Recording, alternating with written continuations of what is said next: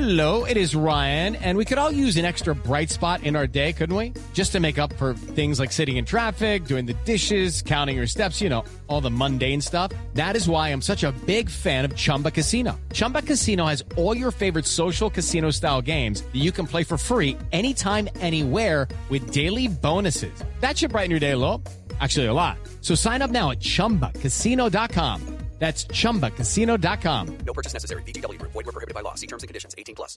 It is Ryan here, and I have a question for you. What do you do when you win? Like, are you a fist pumper, a woohooer, a hand clapper, a high fiver? I kind of like the high five, but if you want to hone in on those winning moves, check out Chumba Casino. At ChumbaCasino.com, choose from hundreds of social casino-style games for your chance to redeem serious cash prizes. There are new game releases weekly, plus free daily bonuses, so don't wait. Start having the most fun ever at ChumbaCasino.com. No purchase necessary. VGW Group. Void where prohibited by law. See terms and conditions. 18+.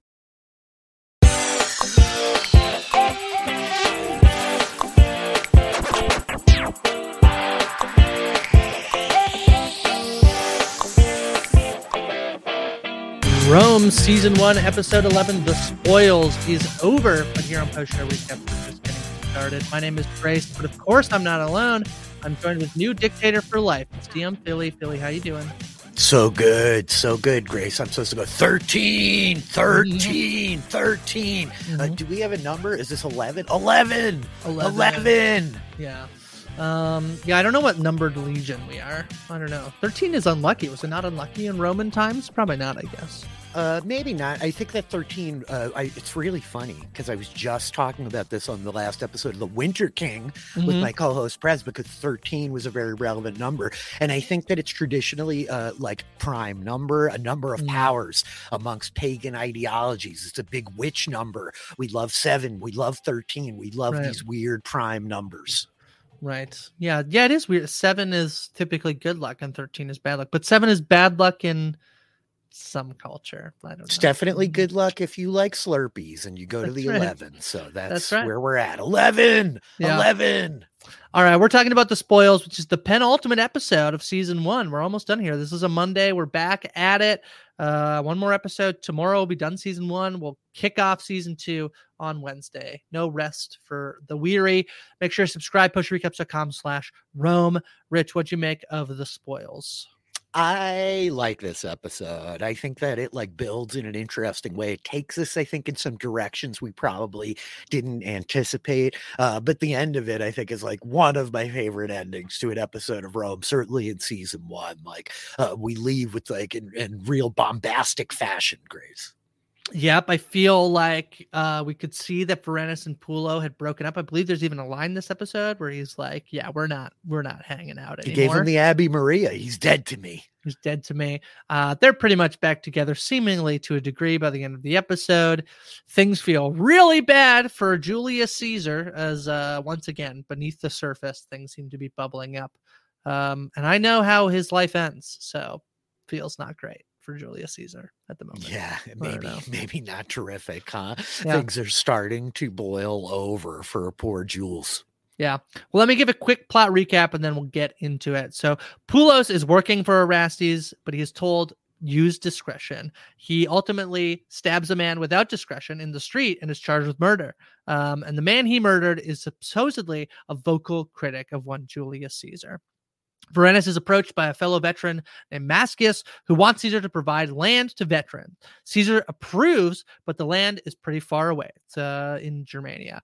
It takes a 12,000 denali bribe to get Mascius to approve the land grants that is far away, and Caesar is seemingly impressed with Varenus' ability to corrupt the man. Mark Antony tries to win back Attia, though their relationship seems fraught. They do end up sleeping together. Meanwhile, Pulo is convicted of murder and is sentenced to death. Mascius and his men are going to set him free, but are stopped by Varenus, who knows that stopping the killing will only seem like Caesar had him assassinated. It will turn out that Pasco is going to go pay Erastes, as this man was killed by Caesar.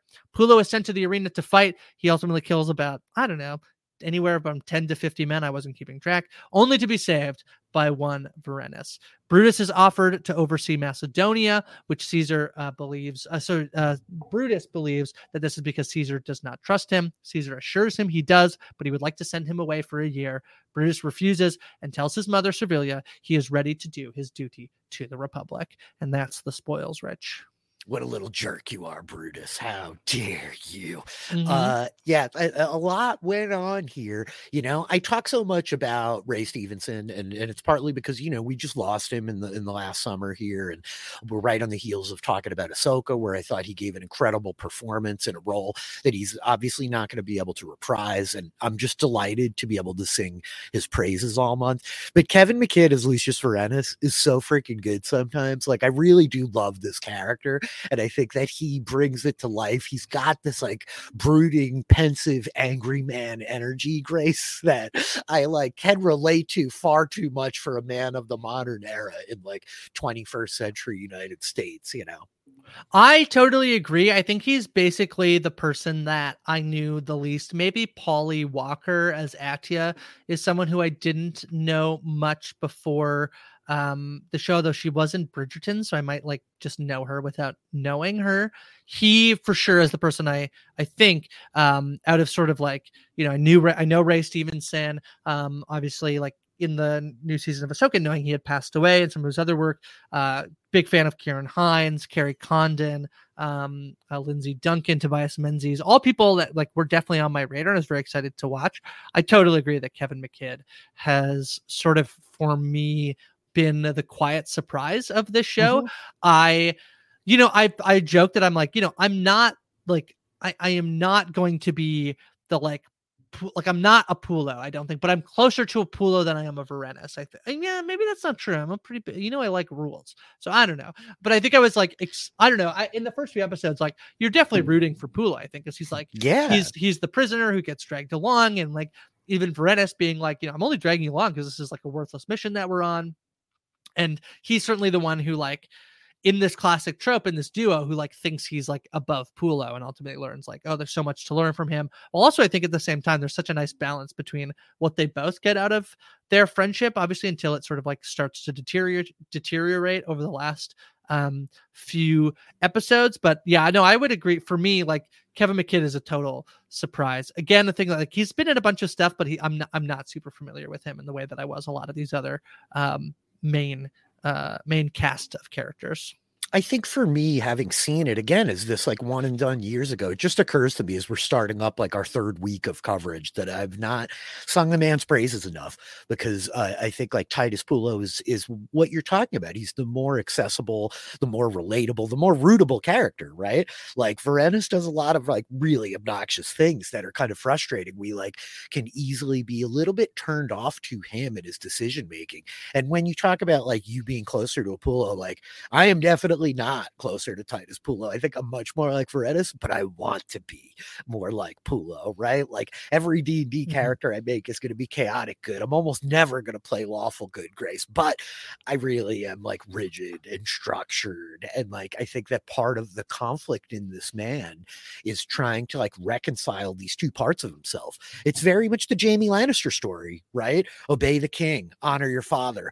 How do you do both those things when they're at odds with one another? And I love that kind of exploration of self and of identity within the context of a historical or a fantasy setting, for that matter, right? I think it's a really fun way to explore, ethics and morality and the beginnings of philosophy in a society that's not as advanced and accommodating as the one that we live in today.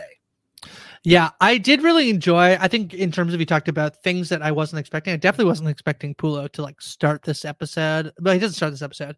He does. Do we see him the first murder? No, it's the second. We just see him do the second murder and then immediately get sort of caught out for it and arrested. And this whole thing where Varenus is with, Varenus, I love the way these two storylines are intertwined. Yeah, that's pretty great. Yeah, that Pulo is working for Erastes, and then Varenus is meanwhile trying to convince this man Mascius that it's in his best interest to take this land offer. Caesar saying just see what it's worth for him, and Varenus has this knows what he's doing in the sense that he's the one who tells Caesar, like he has the ear of, men on the outskirts of the Legion who will then have, like of other veterans who then have the ear of other people. So getting him on board with whatever decision that needs to be made will ultimately be in favor to Caesar. And all of this is basically Caesar manipulating, right, to try and maintain his power, because it's trying to make sure that the veterans don't stay mad at him, because it's a Mark Antony who says that there is land, you just need to evict your enemies from it. He's like, Yep. It's like, no, they shall be my friends in due time, but in the meantime you've been making enemies with the veterans. So, and I love when he does it and Varenus is at the symposium. I love Varenus and Niobe being so uncomfortable being at a fancy party, because that's exactly how I feel. Yep. At every fancy party. But he says, like, or Caesar says, oh, I should get you to do all my corruption work. And Varenus is like, please, sir, no, I don't actually want to do this. He's like, I was just joking, when he's like, clearly not joking. I feel like, no, like, yeah. I mean, in the jest there is truth, Caesar. A huge like Drax energy from Varenus too, of like, please, no, please, with like the literal interpretations of everything. I really love like Niobe walking in and like turning all the heads and being like, please get me out of here. Like, I don't want to be doing this at all. Like the way Atia kind of like pounces on her like so quickly, right? But yeah, the Varenus energy with Caesar, it's really fascinating, because we've like watched his willingness again. It's this like frog boiling in the pot kind of dynamic. Like as time goes on, like it starts with the Evocati, and then next thing you know, Caesar gives you a horse, and now you're corrupting the old veterans and like buying off Mascius to like send them to like the stony land that they'll never be able to grow a decent head of cabbage, Grace. It's like a sad fate, but I think it's a really elegant way for them to intertwine these stories, as you like point out, the way that like they both are kind of like driving back towards each other, and we're going to reconnect to the Pulo at all. But yeah, Caesar's position suboptimal as he finds himself now back in Rome. Yeah, but the way that these is sort of where like then you have Mascius in his men who like as Pulo. So actually, we should talk first about Pulo's lawyer. I believe. Yes, so it's great. Timon is found to try and make sure that Pulo goes free. Nobody wants to defend Titus Pulo, this one poor innocent newbie. It goes so poorly. I think there's like a trope where you'd expect this like meek little, young lawyer, fresh face, if that's what he's called at the time. A Rome historian wants to correct us, but you think like, oh, he's going to like pull off the miraculous. He's going to free Titus Pulo. And he basically starts and he's just like, well, we all know this man is guilty, but and the judge is just like, wait, he's guilty? He's like, well, yeah, I'm not denying that. He's like, all right, well, the man will die. He's like, you fool, you said 2 sentences. You shouldn't have said he's guilty. It's so funny. It's so good. I love the kids hiding underneath the rafters looking up his toga too. Is like very, very funny beat that we had in there. But Timon like being in the square of like, anybody, please, does anybody want work? Please, anyone. And like this one pathetic guy, he just keeps hearing the bread advertisements every day. All he wants is like some good Roman grain, Grace. He's like, all right, I'll do it. I will defend this undefendable man, the whole trial being this like public affair and everybody kind of like casting booing and cheering and it's a whole scene, and Varenus like having to come bear witness to it, right? Like holding Mascius back, like the fact that there is this kind of loyalty amongst the other legionnaires too, that like Mascius left to his own devices is like, yeah, a crew of us are going to murder a bunch of people and get Pulo out, and there's a little bit of me that like really wants to see that scene, Grace, in the same way that they're like bracing for the fight against Erastes against the end of last episode. Like I feel a little bit robbed by Varenus like ruining all the fun, but also it's a pretty dramatic extraction that we get at the end here. But yeah, this public trial is like quite a spectacle to behold. Yeah, and so obviously he's like, they're gonna the idea that Mascius and his men are there to like save a fellow veteran. I think that like the way that all of that is really interesting in the sense that the one thing that has really gotten on Pulo the most is the fact that he served in the Legion and it seemingly doesn't matter anymore, that there's there's nothing additional coming. He was looking for a new way to move on with his life, and he thought that would be he would free Ariane and they would be together, and obviously that has not worked out. And so the fact that Varenus like halts basically a thing that I do feel like would like lift Pulo up more than is the idea that like Oh yeah, his veteran status would like be the reason he gets like basically. So it is probably the safer outcome for his Pulo's own life, although Varanus I don't think. No, I mean he must think that Pulo is going to die in the arena, knowing that he has to go up against like as many men as he does. But I just think the dynamic there is really interesting. Both that like Varanus is stopping a thing that probably would like, is a confidence booster to Pulo, but also he's doing a thing without, he doesn't know this, but he's playing right into Caesar's hand, right? Caesar has basically convinced Erastes to kill this man who is a vocal detractor of Caesar so that he can kill him. And then he can't make it look like he paid for it. So he has to, he can't go and free Titus Pulo because that would look like you hired the man to kill your enemy and then freed the man who killed your enemy. So you have to let that man die to basically, keep up the lie, right? Yeah. I mean, I think that element of it is incredibly fascinating with the Posca reveal at the end, right? The fact, because like, again, I keep presenting these questions to you as we go of like, and we've talked about how no single thing is like the individual motivator, that people are complex and they're driven by a variety of feelings, right? But you have Octavian coming to Caesar, like, we got to do something. We got to do something for Pulo. I love Octavian sticking up for his torture bro too. It's so great. Octavian, like, I love this kid, Grace. Me too. I know, like, I threw darts at him early on, but he's such a great character, and the way that like Caesar is going to be like, man, I'd love to. I love Pulo. I know you love Pulo Varanus. He's your brother, but like, I'm sorry, boys. We just can't. I can't be like shown to look bad that way. And then the fact that it like he is implicated at the end, that the whole reason this man's going to get killed, this man who like has done so much for you, he went and retrieved your freaking heraldry in the beginning, you're going to like leave him to die. It's fascinating. And then your whole like discussion of Mascius and Pulo's like sense of self being tied to his identity as a soldier. I think it's so just like interesting to me, like pride is this thing that is of fundamental importance to a human being. And we look at it as a little bit of a dirty word nowadays, right? Like too much pride is like not a thing that is admirable in somebody. Unless like, it's June. Or whatever month. Oh yeah, we do love that pride. Yeah, my bad.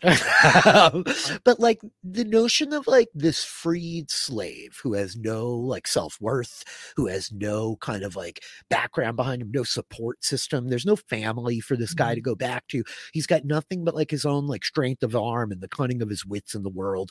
And he's found an identity in himself out of his career. And the whole podcast here is predicated on the meme, right? Of like thinking about ancient Rome every day. But again, like I can't help but come back to the way like the more things change, the more they stay the same. Like how many people out there in the world today are like set upon by the fact that their entire identity is governed by their profession, and like the lack of kind of acknowledgement from industry insiders, from your boss, from your coworkers, from your peers, from your contemporaries, from your family, for like what you do in your job and how invested you are in it. Like this is such a kind of dysfunctional system sometimes, and people are not rewarded for investing themselves fully in it, but it's inexorably bound to so many of us that like when somebody asks you like, oh, who are you? Like we Pavlovian respond with like our career, oh, I'm this, I'm that. And like a person should be more than that, should evaluate themselves as more than that. But Titus Pulo can't. All he has to hang his hat on, all the pride in his life comes from that uniform and being part of that like band of brothers or whatever it is, Grace, right? So the fact that like Varanus inadvertently robs him of that validation is really tragic. I also love the killing of the cockroach as a sacrifice to the gods. Like again, all the small like, it's not world building because the world's already built. Like, we live in it, you guys. But it is world building to like for a new audience to like bring us back to ancient Rome. That this is a thing that he would do. It's great. It's great. Yeah, it is good. I love praying for you're going to have a long life, and if you got extra time, maybe like Varanus and his family too. Yeah, help my boy Varanus out. Yeah. Yeah, and then he's gonna go into the arena. He's gonna fight. He's gonna slaughter all of these men who keep coming. I thought the last guy has a very cool mace. Rich, did you notice his skull, his mace? Yeah, his skull mace is very, cool. very, very cool. I couldn't help but wonder, like, did that guy play the mountain on Game of Thrones at one point? He's big enough. There were a lot of mountains. Like, was he one of the mountains? Maybe, I don't know. That's a tall guy. It's a big guy. Yeah, and I love. Yeah, he's channeling the 13th, and then Varanus is gonna come out and help him, and it'll be interesting to see how this plays out. Presumably that like he got sentenced to die in the arena, and I know I'm interested just because previously, when there's talk of whether or not to sort of like arrest them or whatever, and he's like, no, these are people who have the gods on their side. That's why Caesar doesn't do anything about Varanus letting Pompey go, right? But now that he has saved Pullo in an act that he needed to he was going to let Pullo die, and he didn't. I'm really interested to see the fallout from this in the next episode. It's really fascinating because, I mean, even you go back to like the Pompey call, he didn't have direct orders there, right? He didn't like contradict any direct orders. There are implied orders, of course, like Right. clearly, like I heard the newsreader. He said that every Roman was supposed to like do violence upon Pompey if they found him, right? So in that sense, like, yes, he failed, but this is like, there's no ifs, ands, or buts. There's no interpretation of the fact that Caesar was like, no, we absolutely cannot help Titus Pullo, right? And then he goes and helps Titus Pullo. It's just, it's a cliche in the way that it plays out at the end. Varanus isn't going to be able to stand there and watch, but I think they do a good job of like bringing us right to the edge of the precipice of like, wait, is he going to just stand there and watch? And Varanus like pulling his toga off and leaping into like 1v1, not the mountain with the scary mace is like, it's just epic stuff, Grace. This is what I'm showing up to talk about Rome every day for sure. Yeah, I mean, we talked about the fact that we have not gotten big action scenes, but we've had a few of these, right? Where like, yeah, it's just these like smaller, more intimate action scenes. They're pretty well done. They're good. I like Pullo. It looks great. Big Spartacus blood and sand energy. He cuts that guy's leg right off. Mm-hmm. That's how you knock down a big tree. You start at the base. Mm-hmm. Oh, I've been doing the top. Yeah, no, that's tricky. So you can make good money if you're good at it, though. Yeah. Judy was boring. Hello. Then Judy discovered ChumbaCasino.com. It's my little escape. Now Judy's the life of the party. Oh, baby, mama's bringing home the bacon. Whoa, take it easy, Judy. The Chumba life is for everybody. So go to ChumbaCasino.com and play over 100 casino-style games. Join today and play for free for your chance to redeem some serious prizes. ChumbaCasino.com.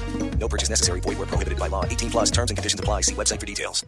Hello, it is Ryan, and I was on a flight the other day playing one of my favorite social spin slot games on ChumbaCasino.com. I looked over the person sitting next to me, and you know what they were doing? They were also playing Chumba Casino. Coincidence? I think not. Everybody's loving having fun with it. Chumba Casino is home to hundreds of casino-style games that you can play for free anytime, anywhere, even at 30,000 feet. So sign up now at ChumbaCasino.com to claim your free welcome bonus. That's ChumbaCasino.com and live the Chumba life. No purchase necessary. VGW. Void where prohibited by law. See terms and conditions. 18 plus.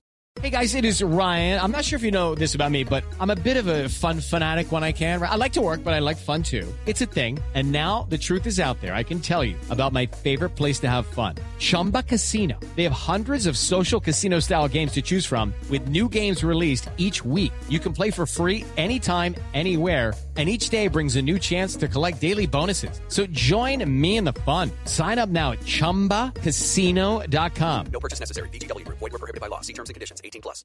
Hello, it is Ryan, and I was on a flight the other day playing one of my favorite social spin slot games on ChumbaCasino.com. I looked over the person sitting next to me, and you know what they were doing? They were also playing Chumba Casino. Coincidence? I think not. Everybody's loving having fun with it. Chumba Casino is home to hundreds of casino-style games that you can play for free anytime, anywhere, even at 30,000 feet. So sign up now at ChumbaCasino.com to claim your free welcome bonus. That's ChumbaCasino.com and live the Chumba life. No purchase necessary. VGW. Void where prohibited by law. See terms and conditions. 18 plus. Not a ton in this episode between Mark Antony and Atia, and actually, I not from a TV show perspective. Like, I'm fine to watch on my TV. I hate them being together. I hate it so much. I hate it. Why? What is it that you hate about it? Because Atia sucks. Stop. Don't go back to Atia, Mark Antony. Don't do that. When he's like trying to. And you know what? I really don't like. I don't like the trope of like I'll slap you, and then in the intimate throes of like our violence, actually let's sleep together. I do hate that trope a lot. I watched a movie last night that had the same thing. I was like, God, it's so annoying. Although it was much more in line with the themes of the movie. But whatever, it's fine. Mark Antony trying to win back at you. Yeah. We're not here to do any kink shaming, but I don't love this one either, right? Like I never love the like enemies to lovers arc. Like maybe not. Maybe I don't need to like root for like toxic relationships in my entertainment, you know. Nonetheless, Atia is like one of these people who's like an absolutely delectable TV character. She's so much fun to like watch, but she is an absolutely horrific, unambiguously like bad human being, right? Yeah. So in that way, I love it. I'm like the exact opposite of you because Mark Anthony is just such like he's a wrecking ball. This guy, you know, he's like a little bit more dangerous. He's got some sharper edges than Caesar. He's not as polished.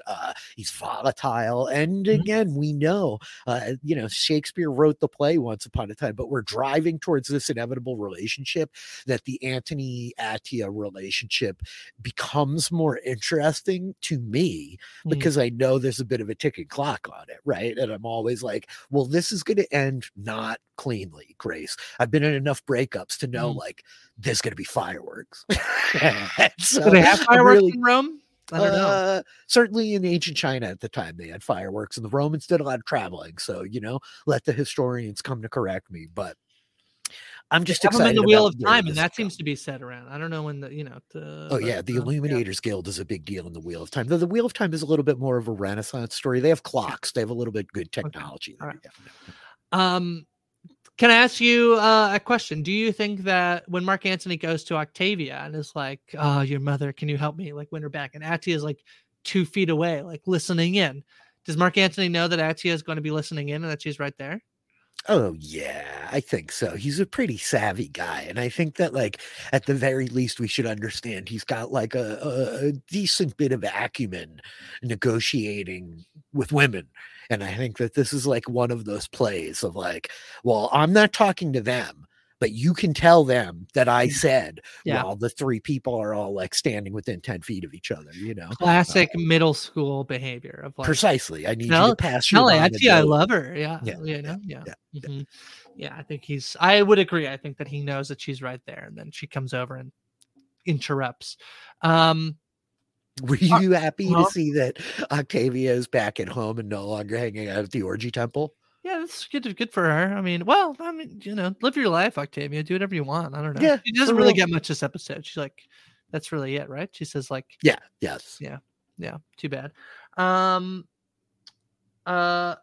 right. Who have we not talked about? Did we not talk Brutus about and Servilia? Maybe. Do we need to talk? Yeah. Yes. So graffiti all over. Is Atia who's responsible for this graffiti? Which is Brutus stabbing Caesar in the back, seemingly a sign that of something people would like him to do is, I guess, the intention here. What month is it? I think it's like a little bit tied to the proclamation from last week, right? And that there's like this thing out there with his name attached to it. But the graffiti, I think the plebs did it, Grace. I don't think that Atia did this one. Okay. So he's mulling it over, and it's really going to be this this offer to go to Macedonia. He needs someone that he can trust. And Brutus takes this as, "Oh, you don't trust me. You would like me not in Rome." And so Brutus is going to reject overseeing Macedonia. That feels like an important job, but it does feel like an important job. Again, I can't help but think of Crusader Kings, you know, and sometimes when you got these far away, like satellite counties and duchies and stuff, you got to send somebody loyal out there or they're going to like start an insurrection against you. And it's a pain in the ass to drag your armies like hundreds of miles away from home to defend that stuff. So it's a little bit of like, my question, I guess, for you, though, like, is do you believe Caesar, or do you think that he's trying to get like Brutus out of the way because he doesn't trust him? Yeah, they don't really make it clear, I feel like, but I feel like Brutus I have to go based on like what Brutus's reaction is, which is that like this is seemingly not some big promotion that, like, you know, as Caesar proclaims it, or that I need someone I can trust. Like I feel like if Brutus doesn't even think on it. He's like, no thanks. Like if it was in any way like appealing, I feel like I have more belief that Caesar believes, it's a good thing. And I don't feel like Brutus's reaction tells me it's a good thing. So I think I believe Brutus that it's a way to get Brutus out of Rome. Yeah, I tend to take it that way as well, right? I mean, like, Caesar is in a tough position, as we get with like the Mark Antony bit of like he needs to turn his enemies into friends. His friends are like potentially about to become his enemies because he can't do right by all these like hollow promises that he made to everybody. He's like overcommitted, like every political candidate of the last 2,000 years, and so it's a real tough situation. And Brutus, lest we forget, like he's just spent a long time away from home. Like Rome is Rome. It is a city. It is not the nation of Italy. Like it is the epicenter of culture, of like, luxury is the word that I'm struggling for, Grace, of like all of the accoutrements of civilization at the time. And this man who was like a Roman noble is like, no, dude, like I don't want to sail across the Adriatic and like go have to deal with Macedonia. I just got back to my house. It's nice. I have my nice togas back. I eat fruit every day. Like, why would I want to do that? So I like totally get it. But I mean, I think it's good setup. I love, again, the use of the graffiti. I know that like I have not been kind to the opening credits despite whatever awards they won 15 years ago, but nevertheless, like the graffiti is a really fun tool to like utilize as part of the storytelling. Like this is a thing I keep saying on all these podcasts all the time because I think it's so true, but like it's making the setting a character, and in a show that is literally named after the setting, I think that's really important. Yeah, I mean, full disclosure, I am skipping those credits every time. Yeah, I am not watching. Yeah, I do like the song. I don't mind the song, but the credits are not doing it for me. Yeah, agreed. The other piece of this I think is like kind of fun to chat about is the other piece of this sort of like potential gaslighting here to believe Brutus is being sent away because Caesar doesn't trust him. Is Caesar being like, well, I've always thought of you as a son. How about I send you away, boy? And then at the end, like, I like that it's like, it's not that Brutus takes it as like, how dare you call me a son? He's like, no, you're right. Like, I've always seen you as a father figure, and yet you do this to me as a father figure. I really liked the way this played out because I think like, another show would, he'd say like, my son, he's like, you don't treat me like you're like, that's not true. You're lying to me. And he's like, no, this is true. And yet despite that, you evil man, you're sending me away, you tyrant, you dictator, I like it. It's great energy between them. I mean, again, like we come into this story so preloaded with our like, pop culture injections of knowledge, these little bits and pieces. And like, I don't know how you could watch this without considering et tu, Brute, right? Yeah. And at the end of the day, like the whole dynamic that Caesar's talking about here, it's like, look, the graffiti's there. Like you already told me about the thing. You told me you didn't sign it. I believe you, my sweet son. Mm-hmm. But I can't just leave you here because the people now are responding to this letter with your name attached to it, this proclamation against me, the graffiti in the streets, and I can't be seen as like weak and like ignoring it and just like sitting here not responding, and like I gave like the kind of backhanded compliment to Tobias Menzies last week of like he's so good at playing these like insipid kind of like power suckling like would be bigger men. Mm-hmm. But like he does such a good job with Brutus here. I do think that the guy like is great for this role, and he's able to convey the angst of the moment of like trying to play authentically to Caesar while he's like trying to reconcile all these things, because I think to one degree or another, like some of what Caesar is saying is true. Mm-hmm. It's just like where the emphasis really is in the moment, Yeah, I agree. And I do think that, Caesar's, as I, presume that, Caesar did not rule for long. So, it's very funny to try and like skirt around spoilers of a thing that happened. Happened thousands of years 2,000 years, more than 2,000 years ago. But alas, like, this is about the rise and fall of Julius Caesar here on the TV show Rome. So I do think it's interesting to just see that like this is a man that I feel like it's so genuine and honest when Brutus is saying, like, like my father, you were. Actually, he doesn't even say like my father. I feel like when if I'm remembering this correctly, when he's yelling at him, he's like, you're my father. He's saying this. And yet, like, you're treating me like this. So this idea of, like, the idea of power, I don't think I want, I think it's interesting to look at this first season as, it's a 12 episode season, which is a bit of a rarity. To get even more than 10 these days is wild. And many shows to get more than 8 or 6. I know, 7. it's BS. Yeah. But on one hand, I do feel like it's been really compelling. I really do like the show a lot. I think that, like, some of those episodes, like the late to middle episodes, like thinking, like, the episode in Egypt and the one following that, like, they're so strong and they're so compelling. And the only thing here is, like, Caesar becoming dictator for life happens via the newsreader, who we are both big fans of the newsreader. Sure are. But I do think that there is an essence there for me that it is. We were just talking about another show where I said, like, for me, I want a little bit more of the details. Like, I kind of love getting into the weeds on some of this stuff, and that's not really what the show is doing to a degree. It's much more, it's much more interested in personal conflict, which, again, knowing how Caesar dies is completely fine, that's how it happens, with while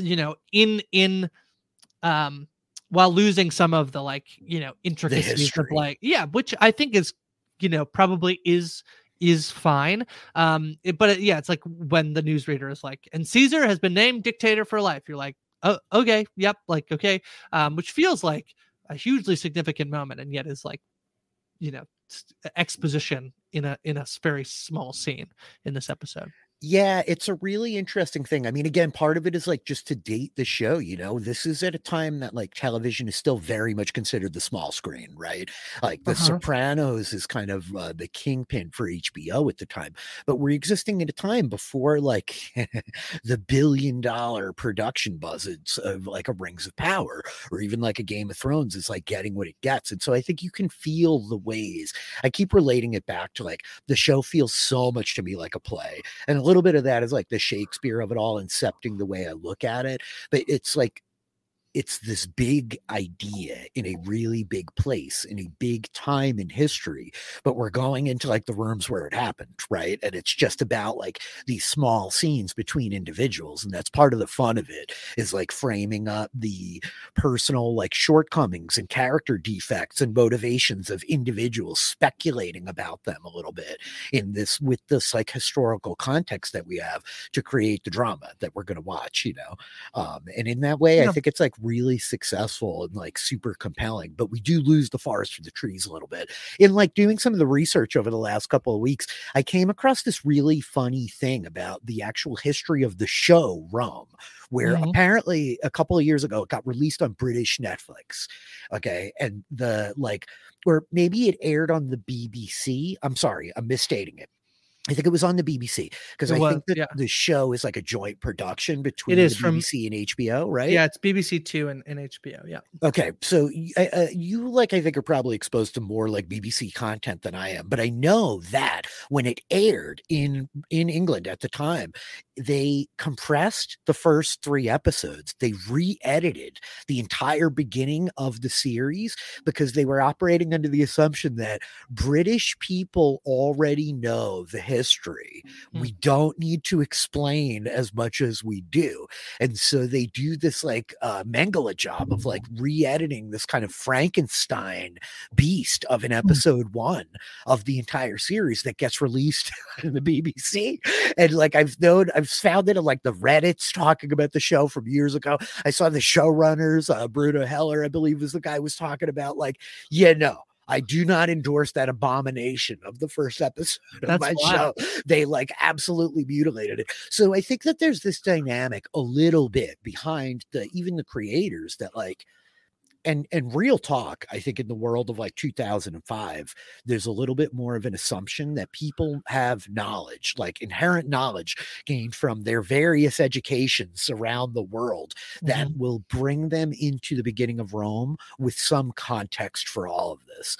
Like, I think a world where Rome gets made in 2023, the showrunners are operating with much less of an assumption that like a typical 20-year-old American has any awareness of anything that Shakespeare ever wrote about Rome, or even knows the line "Et tu, Brute," or let alone like the love affair of Mark Antony and Cleopatra and all this stuff.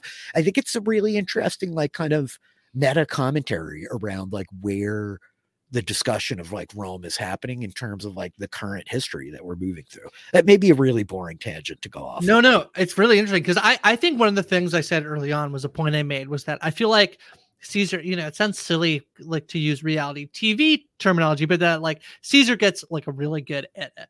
Yep. Early on. And then you were like, we should wait. Like, this is like, he's not quite yet, like, he's not even back in Rome. Like, or maybe that was like when he had first had come. And it's like, we'll see how long this, like, being the dictator tyrant that like we know he will be, and the fact that like he does not rule for very long. Let's see how long that lasts. I do feel like to an extent, while the show has shown him to be at times a very good political manipulator, and also at the same time, there are gaps in his, ability to read what's happening, circa the fact that like he spurns Servilia, who urges on Brutus by the end of this episode to be like, yeah, I don't need to be friends with him and I need to do my duty to the Republic. I feel like the show isn't really interested in whether or not he's good or bad. It's like he had these skills that like, why was it interesting? Obviously interesting. The fall of the Republic, which, that's what we're seeing is like Caesar gets named dictator for life. Like, how does that happen? And then what is the aftermath of that? Which we know is he will die. He will be killed. So, but I feel like a modern day, like I think the idea of like what the time was like in 2005 is an interesting point because that's when the show was made. And I feel like we're watching it now in 2023. And I do feel like we're in a much more politicized time, obviously, than we were. So this idea of a show that's about politics, even if it's like, Roman politics, is one that you would, I was coming in expecting it to have much more of a political aspect to it than it does. And that's not a critique of the show. It's where my expectations were and where I'm like matching, trying to like readjust and recalibrate as we're watching it. Because I think in 2023, there's much more of an expectation of like, we're watching Yellowstone, which I feel like, we also has this idea of like, that it feels a little bit more right wingy, and that's like the perception it has, even if in the show, is that in there? I don't know. But I feel like, we're just such more of a politicized, I was going to say country. I'm not American, but like we feed off of American. Well, the culture, world. So, I mean, the world is in a much more antagonistic place politically. I'll say that, right? Like, as somebody that, I was coming up at that point, I'm 25 years old in 2005, and I've just voted in my first presidential election, which is like basically a bungling disaster, right? And the like political climate at the time was charged. There was a lot of like mounting conflict and tension.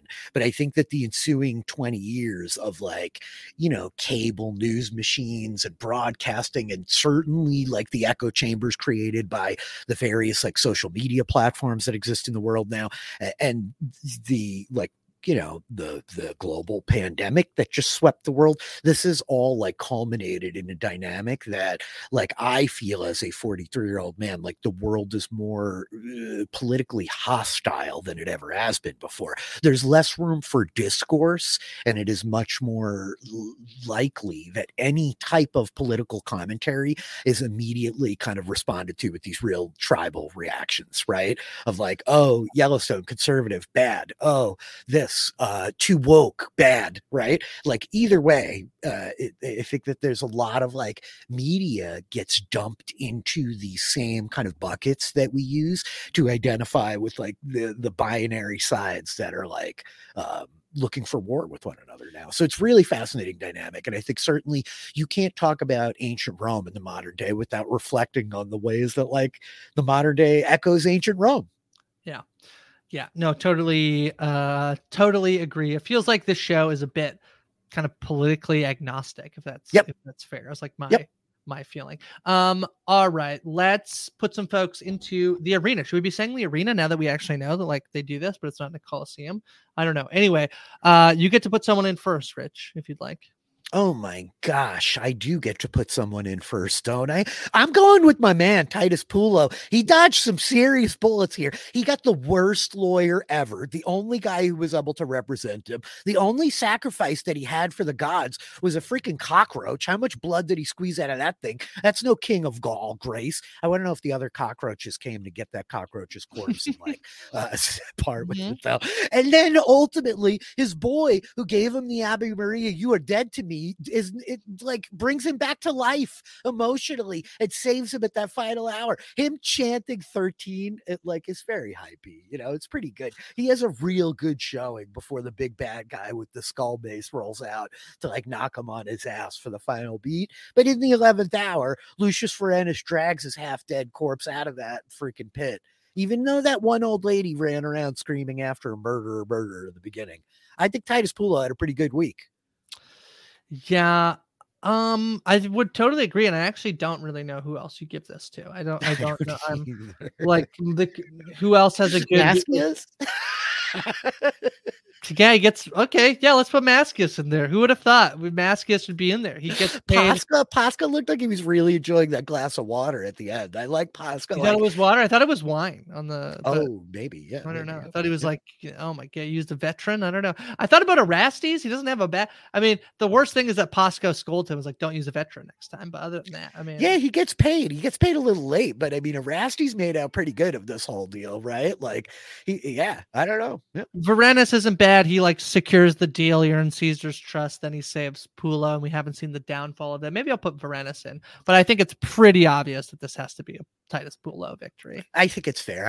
A part of me wanted to like nominate Varenus again because he manages to save his friend, but the other part of me is like, I'm pretty sure this episode is like very much making a commentary about how Lucius Varenus has sold his soul to Caesar. You know, yeah. All right. Do you have a scene you want to highlight in particular? It's got to be the gladiator fight at the end. You know, I mean, it seems a little bit basic. I really like the almost breaking Titus out, but the gladiator beat at the end, we don't get a lot of like awesome combat in here, but considering like it's not an action oriented show, I thought it was really well choreographed. I thought that the like costuming was great. That big dude in a scary mace, like it was all really cool. I love gladiators fighting. I like hot, sweaty men in the sand, Grace. You're preaching to the choir. I gotta give my highlight of a scene to, it's gotta be the bad lawyer who just like basically like he's like, so we all know he's guilty. The judge is like, okay, he's guilty. He's like, wait, what? It's like so good. It's so good. It's so funny. It's hilarious. And it's, you know, it's about Pulo being sentenced to death, but it's too good at this like meek lawyer just being like, so the man killed a man. He's like, no, you're supposed to say he didn't. He's like, wait, what? It's just like, it's just too good. It's so good. Just that I really can't get over the kids like tormenting him from under the rafters. Adds like a whole nother element of like, no, you literally can get no respect from anybody, right? Pretty good. All right, Rich, we'll be back tomorrow with the season finale. Season 1. The fall of season 1 of Rome. Season 1 of Rome. Yeah, more than halfway through. We just finished. We're just this is halfway through. This is halfway. Yeah, wild. Whoa, we're halfway there. Yeah. Yep. All right. Rich, in the meantime, where can people find you? I'm at DM Philly out there on the social medias. Hit me up. My DMs are open on Twitter. I can be found at Hi From Grace or at Go For Grace, and we'll be back tomorrow talking about Rome every single day.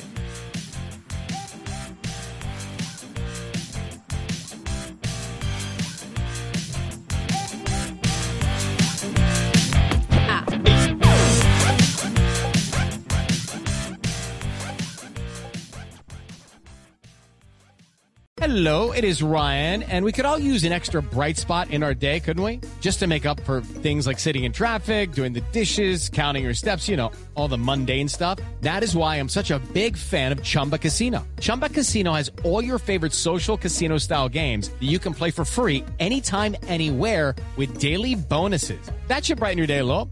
Actually, a lot. So sign up now at ChumbaCasino.com. That's ChumbaCasino.com. No purchase necessary. VGW Group. Void where prohibited by law. See terms and conditions. 18+. Step into the world of power, loyalty, and luck. I'm gonna make him an offer he can't refuse. With family, cannolis, and spins mean everything. Now, you wanna get mixed up in the family business. Introducing The Godfather at ChumbaCasino.com. Test your luck in the shadowy world of The Godfather slot. Someday, I will call upon you to do a service for me. Play The Godfather now at ChumbaCasino.com. Welcome to the family. No purchase necessary. VGW Group. Void where prohibited by law. 18+. Terms and conditions apply. With the Lucky Land Slots, you can get lucky just about anywhere. This is your captain speaking. We've got clear runway and the weather's fine, but we're just going to circle up here a while and get lucky. No, nothing like that. It's just these cash prizes add up quick. So I suggest you sit back, keep your tray table upright, and start getting lucky. Play for free at LuckyLandSlots.com. Are you feeling lucky? No purchase necessary. Void where prohibited by law. 18+ terms and conditions apply. See website for details.